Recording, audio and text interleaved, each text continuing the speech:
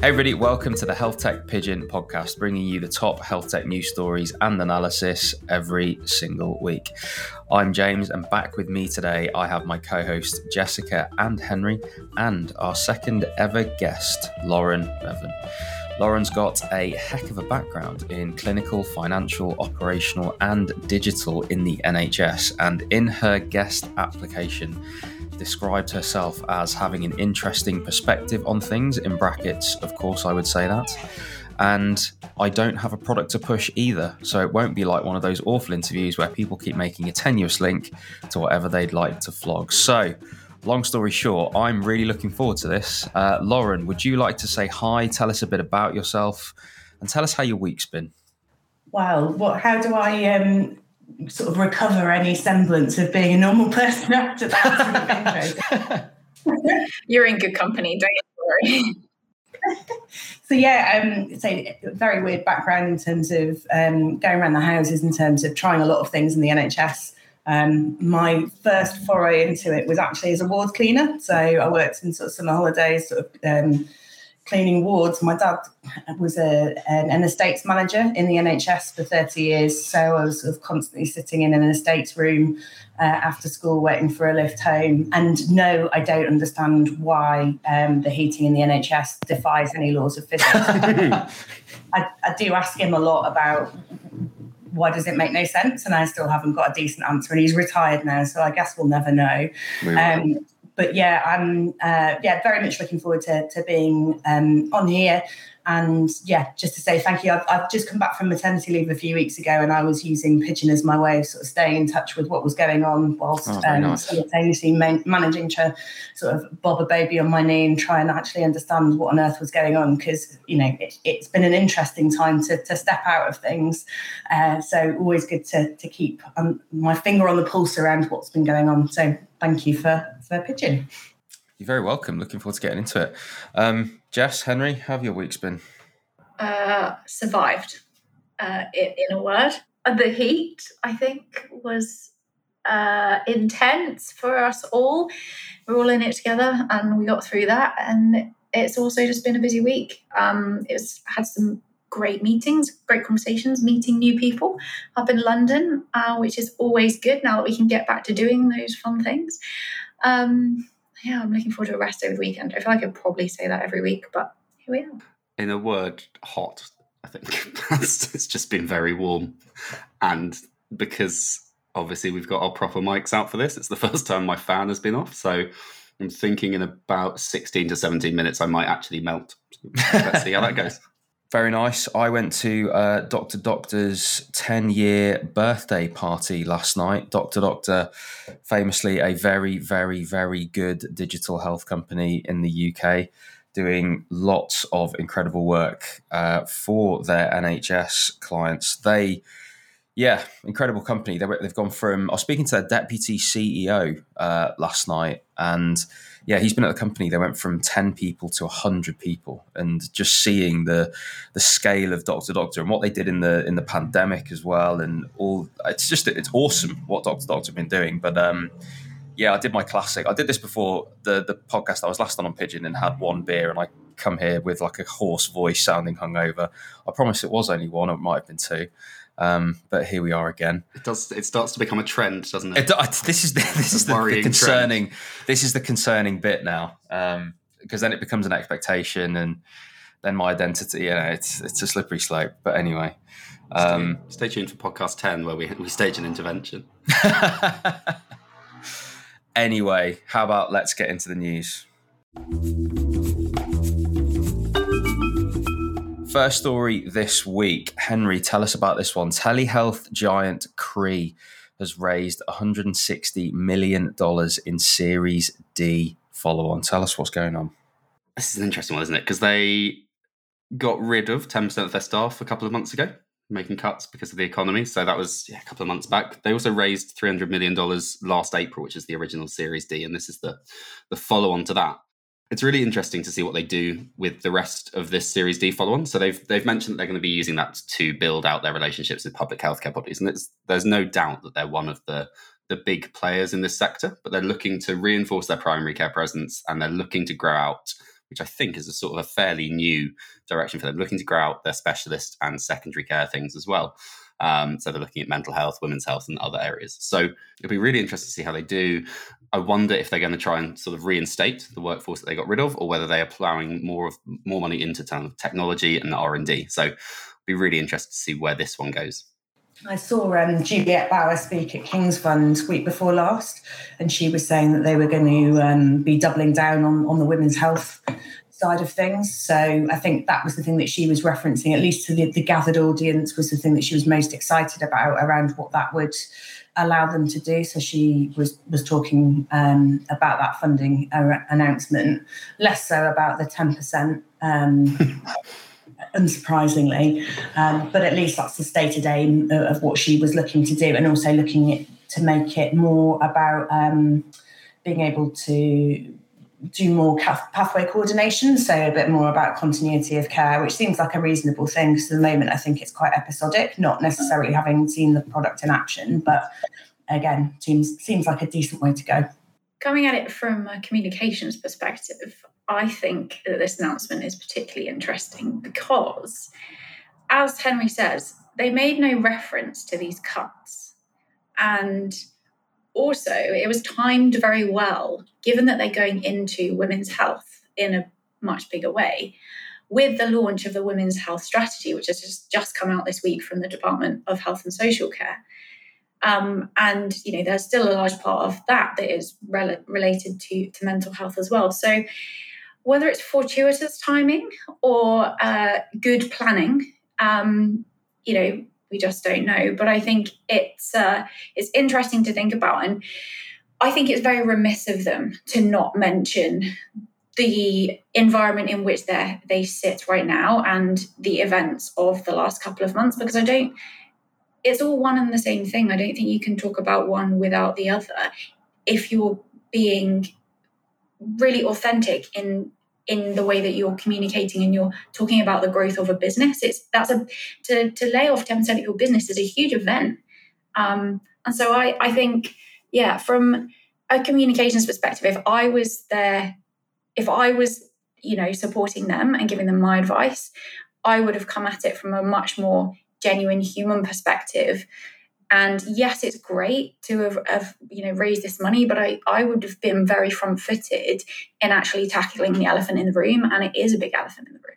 And so, perhaps avoidance it will be a very intentional tactic, I think, but I would like to see more companies just being very honest and transparent about these kinds of decisions that they're making and the trajectory of their future. And we're hearing it within our network as well.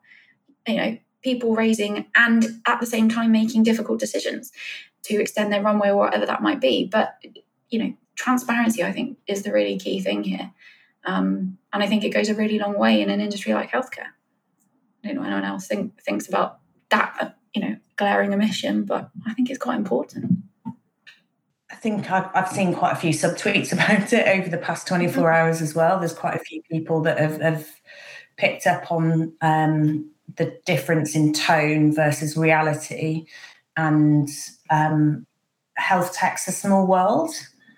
So, those people who have been laid off, it would be like a kick in the teeth. I can't imagine being laid off by somebody for that reason and then being expected to celebrate their success. So it also feels a little bit short-sighted. I don't know, they might have reached out separately to those affected individuals. I've no knowledge of that. But in an environment where good health tech people are hard to come by, it also feels slightly short-sighted from a recruitment perspective to be doing that, because if you're they'll be looking to hire people, I presume, at least for part of it, and it might make certain people think twice around culture and value fit.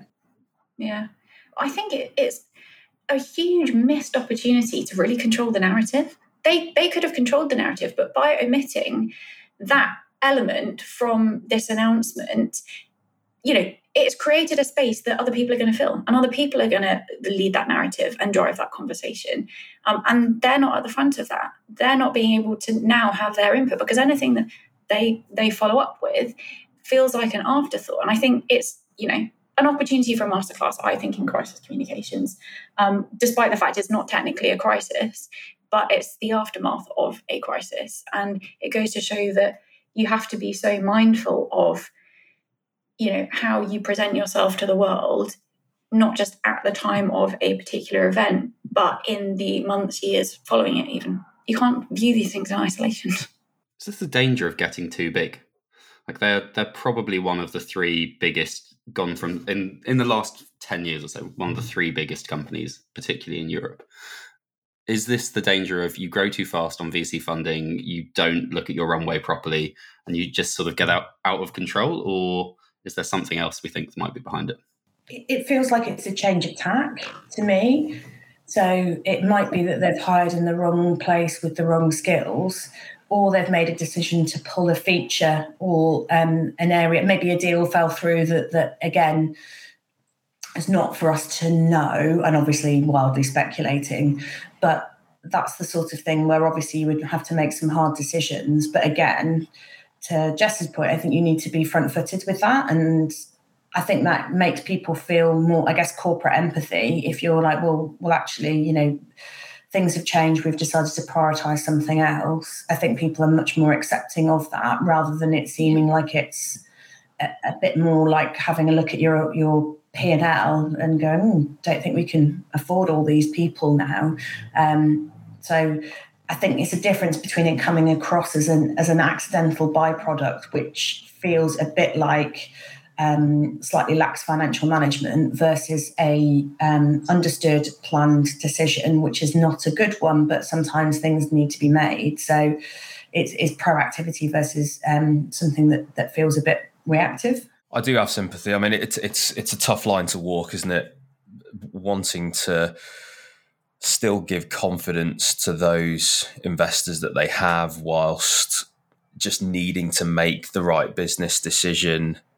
How you end up communicating that, there's so many moving parts to it.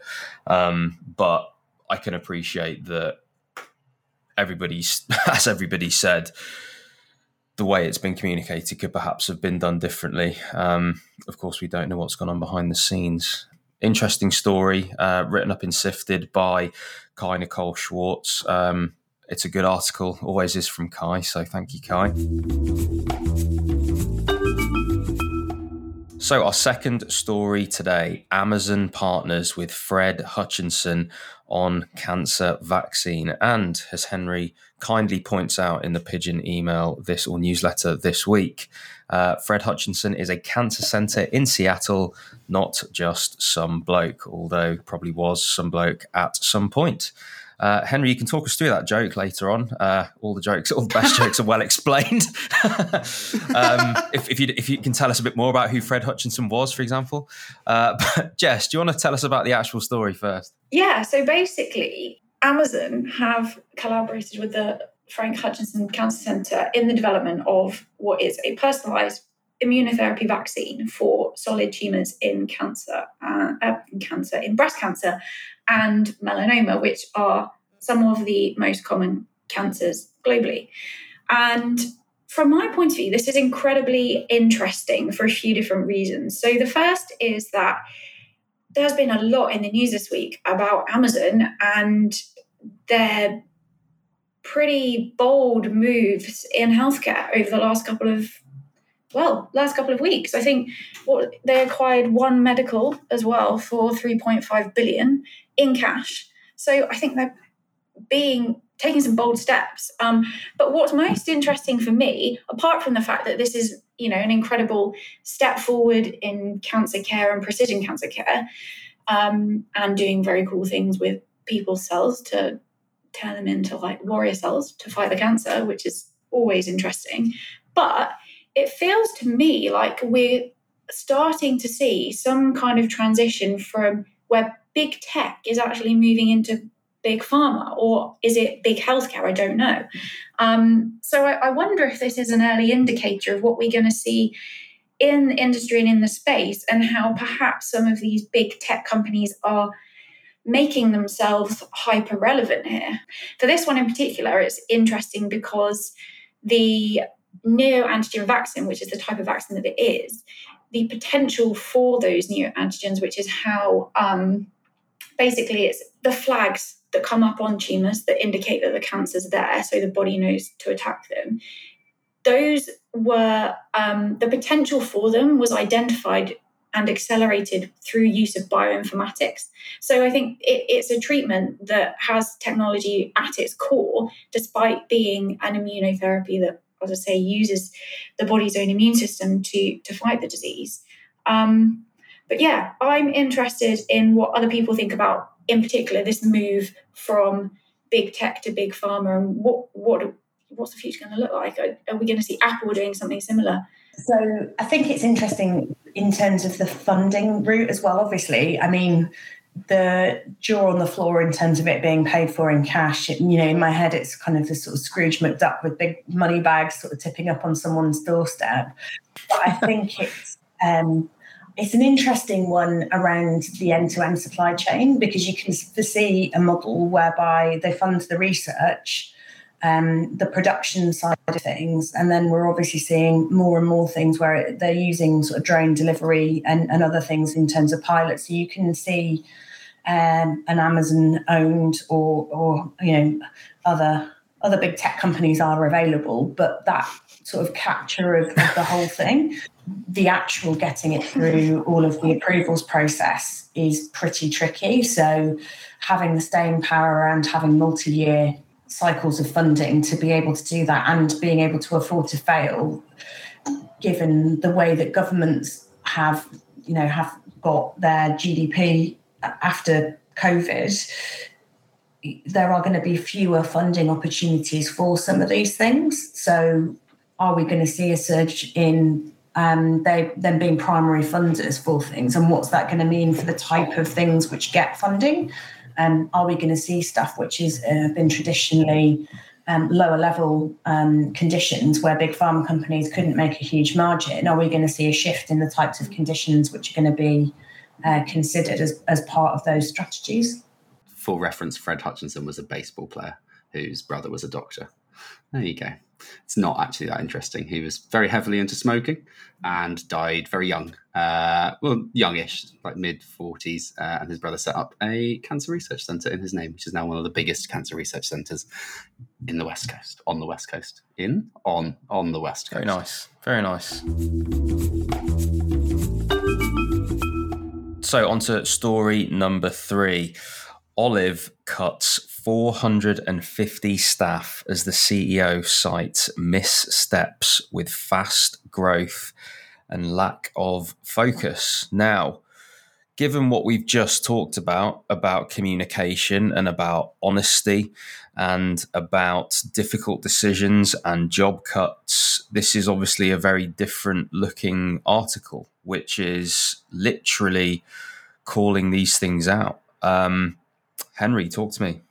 Yeah, it does call them out. Missteps, which is a direct quote from the CEO.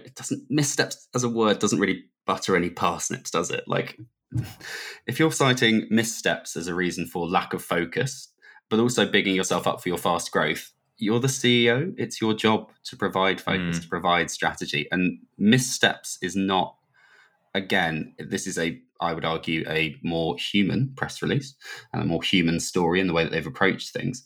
But these are people's lives and jobs, and for the US staff, their health benefits, their ability to pay their rent, their mortgage. Missteps isn't good enough.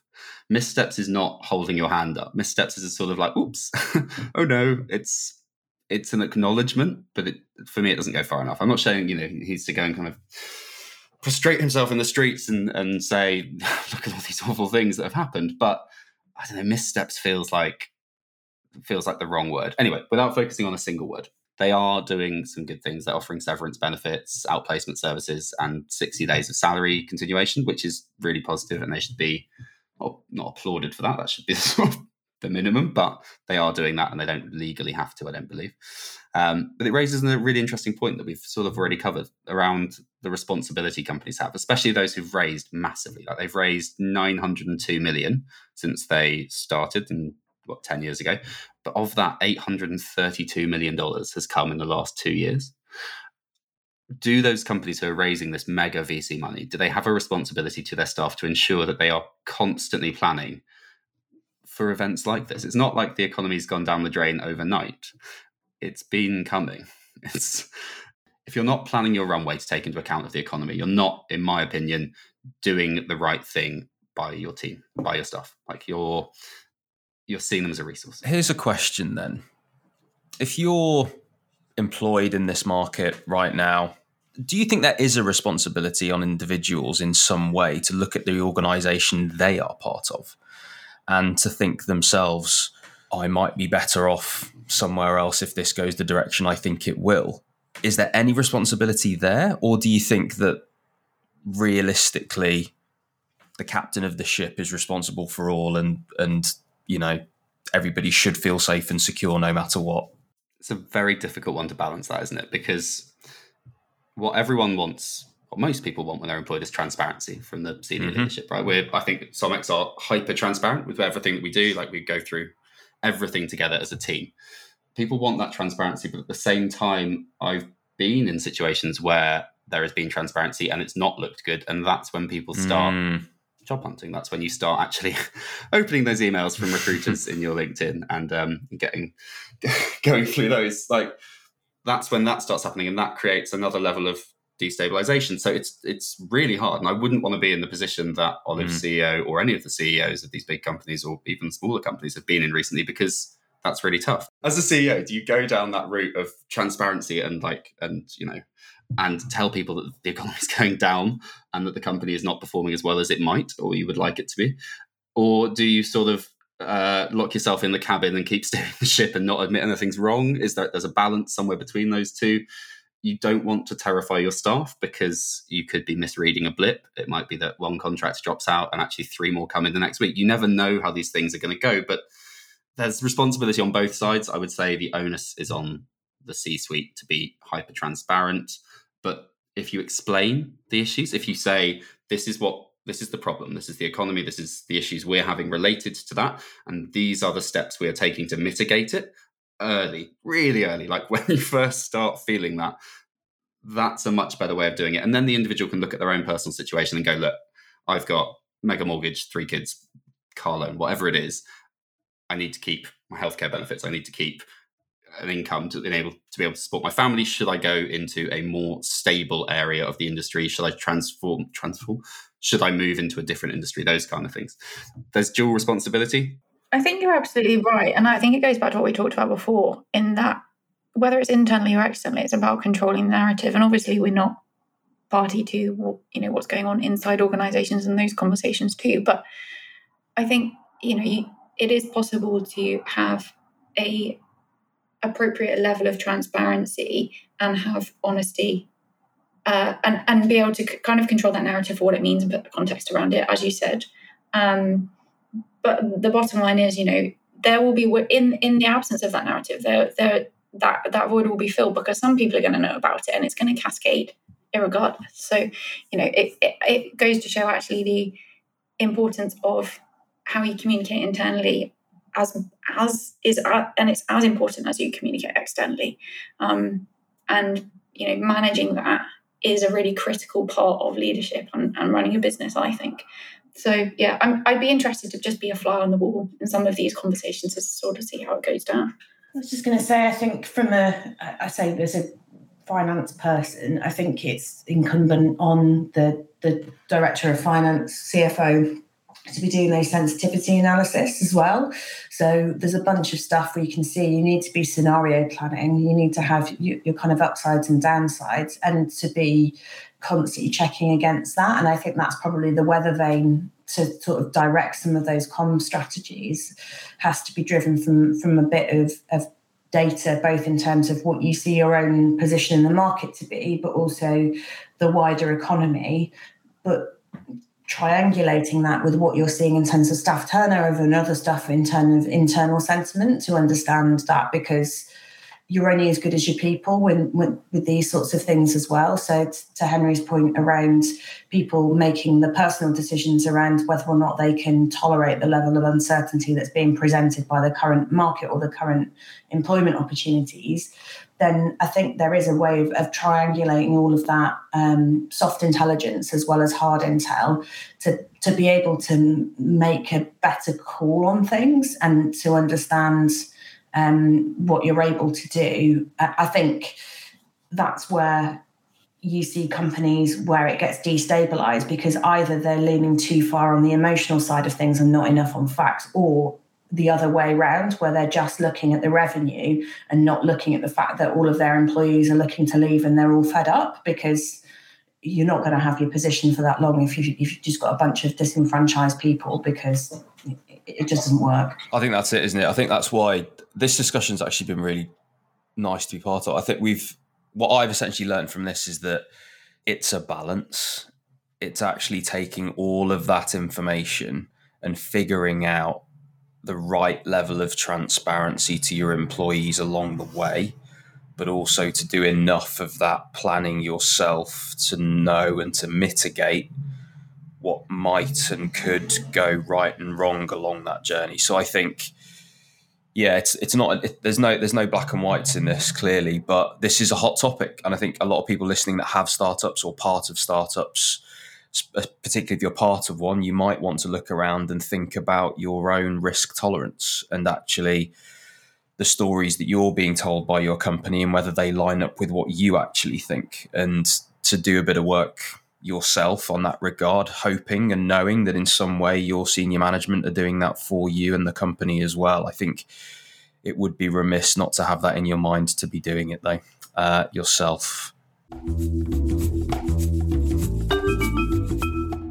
So story number 4 this week is bias in AI. It's a matter of time. So in this analysis, David Newey, Deputy CIO at the Royal Marsden, explores temporal bias. Actually, he looks at a lot of different biases, actually, and it's a really good article for understanding what bias in AI actually is, but particularly goes into temporal bias in health tech AI. Lauren, tell us about this one. So I think it's a really well-balanced, reasoned article by David. So I think it's really informative, and I think it poses a lot of interesting questions. So having been involved in a couple of really interesting projects and programs that look at AI and also the regulation of it, I think it poses some good pauses for thought in there. One of the cognitive traps that I've found myself in before is thinking, well, the UK's, we've got the NHS, right? So we've got, it's free for everybody. We've got data that is coverage. So we don't have any of this issue that a paid for service in the States has, where if you can't pay for it, you can't get the tests and therefore your results aren't available. So you've already got a selection bias that sits there. I have had to question that quite a few times to think, well, that makes, the NHS isn't free from those biases. I think they're more hidden in terms of equity of access, what it means in terms of people having their symptoms believed. So I think it's a little bit more insidious, and that makes it slightly harder for us to tackle the biases as they come through, because it gives the auspice of a complete data set, which makes it slightly harder to sort of dig into. So I found that interesting, and also the obviously the whole thing about AI is it learns, right? So how do you regulate something that's constantly moving? And I think that is something that I think regulators both in the UK and abroad, I don't think anyone's really cracked that yet in terms of something that feels proportionate, but also with safeguards. And I wouldn't want there to be a really big disaster where something,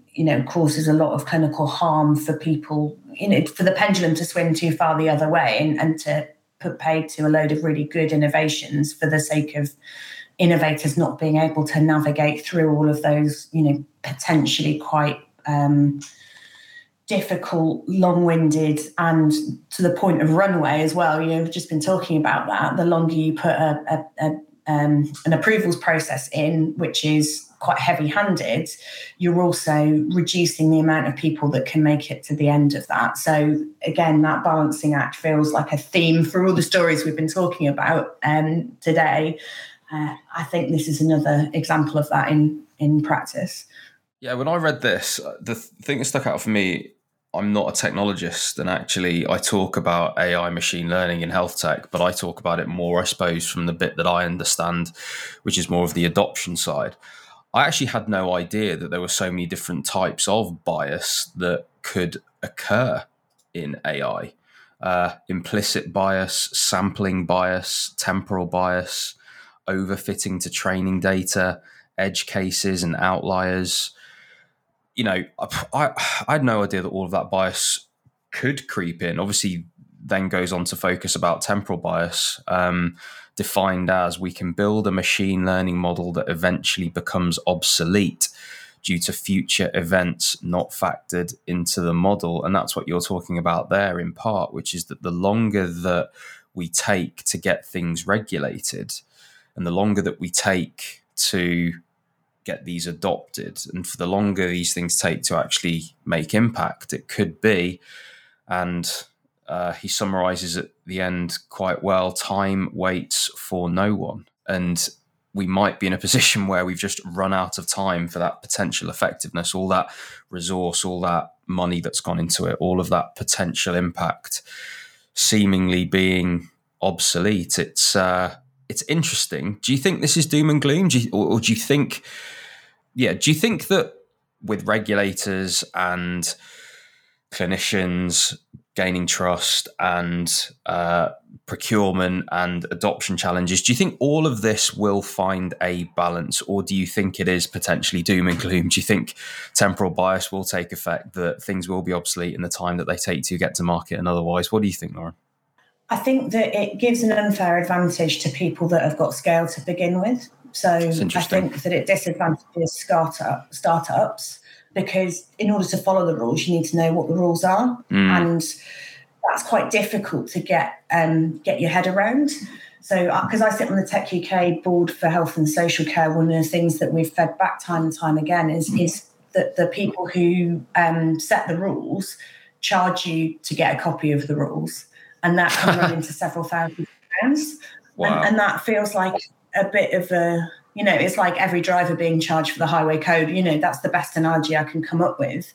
If you need people to abide by it, you need to make that accessible and not necessarily charge innovators for access to it, given that it's so critically important. So I think that's like an easy way of making it slightly more even-footed. But I don't think it is doom and gloom. But I do think that NHS procurement teams are not particularly great at buying technology. It either seems to be a bit too kind of blue sky, without great contractual clauses to tie people to outcomes, or it's so rigid that it doesn't allow for the evolution of a product or a service once it's in. So I think that is the thing that is the sort of stranglehold on the market, at least in the UK. I think are those kind of ways that things can be bought in a sensible way. And I think that is, again, those are the two biggest impact changes that I would suggest from a UK perspective would help innovators is, tell them what they need to do, make it easier for them to be bought, but be bought in a way that ties them to outcomes, because that's all it is. You kind of don't really care how you get there as long as it's safe, legal, secure, and has got patient benefit. So why are we making this really hard? Was that not what DTAC was meant to be? Or like what DTAC's for? Like to give you an umbrella set of criteria of standards that everyone has to conform to, and that's free, right? Like anyone can apply to go through DTAC assessment. Yeah, DTAC's free, but the standards that you have to abide by are not free. Right. So it gives you the reference to the standard, but then that calls out to a website where you can put your credit card details in. That for me is the Swiss. That's problematic. Yeah, and it's not DTAC. It's the fact that they did a sensible thing by calling out to all of those other places that have those regulations, but there isn't an enterprise agreement that UK PLC has come up with to say, if you sign up for a DTAC, assessment, we will give you these standards for free. Or if you're an innovator in as part of the Accelerated Access Collaborative or something like that, as part of being on that track, here's a bunch of things. This package of standards or assessment criteria would cost you $5,000, but as part of your membership to this, we're going to give you it for free. There's a bunch of vehicles that could be used to make things easier, and to the earlier point, transparency. But I don't think people are necessarily thinking about it like that. I think at the end of the day, it's a great article to have a read of. David Newey definitely knows his stuff, and to have the title Deputy CIO at the Royal Marsden, I imagine that the Royal Marsden is doing some interesting things in AI with someone at the helm like this. But I do encourage everybody to have a read of Bias in AI. It's a Matter of Time, published by digitalhealth.net and in Health Tech Pigeon this week. On to the final story for today. So, final story this week, brain-computer interface startup implants first device in US patient. So, this is a really interesting story that a company has implanted a device into a patient's brain, somebody who has ALS, a neurodegenerative disorder, to allow them to communicate. Lauren, tell us all about this one. This is proper health tech. Yeah, I think it's a really fascinating story, and I think it raises lots of ethical questions as well as quite a lot of practical questions. But I think ultimately it's a story of, that thing of hope and ingenuity. It feels, you can see there being a Hollywood movie being made about it at some point. But in short, what is being done is they're using the techniques that you would use to do cardiac stenting in order to implant this. So again, when we're talking about implanting, it's not the sort of typical neurosurgery, lift the lid off a skull, and it's quite an invasive, long recovery type of process, which again makes it really interesting, not just because the outcome of the sort of clinical techniques that you use to do the implanting itself. So you can imagine that people, really low recovery time, you think about infection risks and control, all of that sort of stuff. So, because my background was in pain and pain perception, that was my clinical background. Oh, so interesting. So this whole thing is fascinating for me. So I used to work in sort of neuro MSK and major trauma. So the sorts of people that this would be affected by are exactly the sort of patients that I would have been working with, previously fit and healthy people who had had an accident, horse riding, motorbike, these sorts of things have got real clinical benefit and application. And I think it's one of those things, again, I'm going to be fascinated to see how this works its way through, as I say, the regulatory hoops, but also you can see extreme benefit. And I like the use of, say, the cardiac stenting technique because it's a well-worn technique. One of the things that I've seen, particularly with this kind of med tech innovation, is the time it takes to train people in a new surgical procedure, and the kit that it requires in operating theatres is also a limiting factor. So taking all of that away for this means hopefully it will have a quicker route to market and more people hopefully quicker being able to deliver this to patients. So yeah, just fascinating. It is, and it's they've sort of I believe they've coined a term, stentrode. Somewhere between a stent and electrode, I imagine that's come from. But yeah, the article says that founded in 2016, Synchron, which is the name of the company, has caught the attention of the brain-computer interface field because this stentrode can be inserted in without obviously cutting through a skull, minimally invasive, feeds in via the jugular vein and nestles within the motor cortex. Yeah, I mean, it does sound sci-fi. They're also going up against Elon Musk's Neuralink as well. Says the recent procedure is the first the company's done, putting it ahead of its competitors, including Elon Musk's Neuralink. It seems like this is quite a quite a special event. And I know that at the end of the article it says that the CEO is looking to do 16 of them in the coming months or year, I believe. But yeah, as I say, proper health tech. Yeah, one thing that you mentioned, Lauren, as well, is I think you mentioned the moral implications in the list of regulatory and other implications. This article talks about the fact that Synchron's already implanted devices into 4 patients in Australia. They haven't experienced side effects. I will add the word yet. But they have been able to carry out such tasks as sending WhatsApp messages and making online purchases. In terms of impact, that is incredible. ALS obviously being neurodegenerative and horrendous for those that have it, enabling them to have that level of functionality and quality of life and all those different things. I mean, that's incredible. But when you talk about the moral and ethical implications of this, what do you think about when you're thinking of those things? So I think there's a couple of things that came up for me was about how you assess people's mental state in sort of procedure consenting.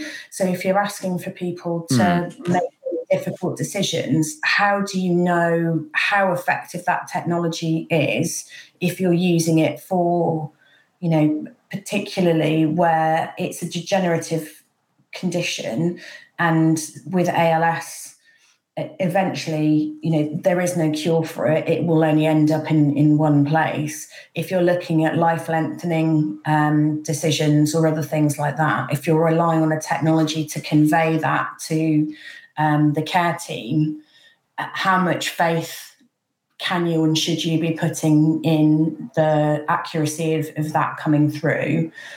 And then again, thinking about it on another group of patients, the patients that I used to work with, where people had been previously fit and healthy. Again, how are you able, to use that in an ethical way to explain to people and understand sort of locked-in syndromes and all those other things where people are assuming that people have no understanding about their awareness, because we've seen a lot of high-profile cases where families have not wanted the care teams to stop exploring options, even when it looks like it's a sort of clinically grim picture. Are these technologies potentially going to be used or asked for families where it's not appropriate? And is that another, you can see something going to the High Court in the way that you could for some of those seriously ill people previously. Is this going to add another string to that potentially contentious bow?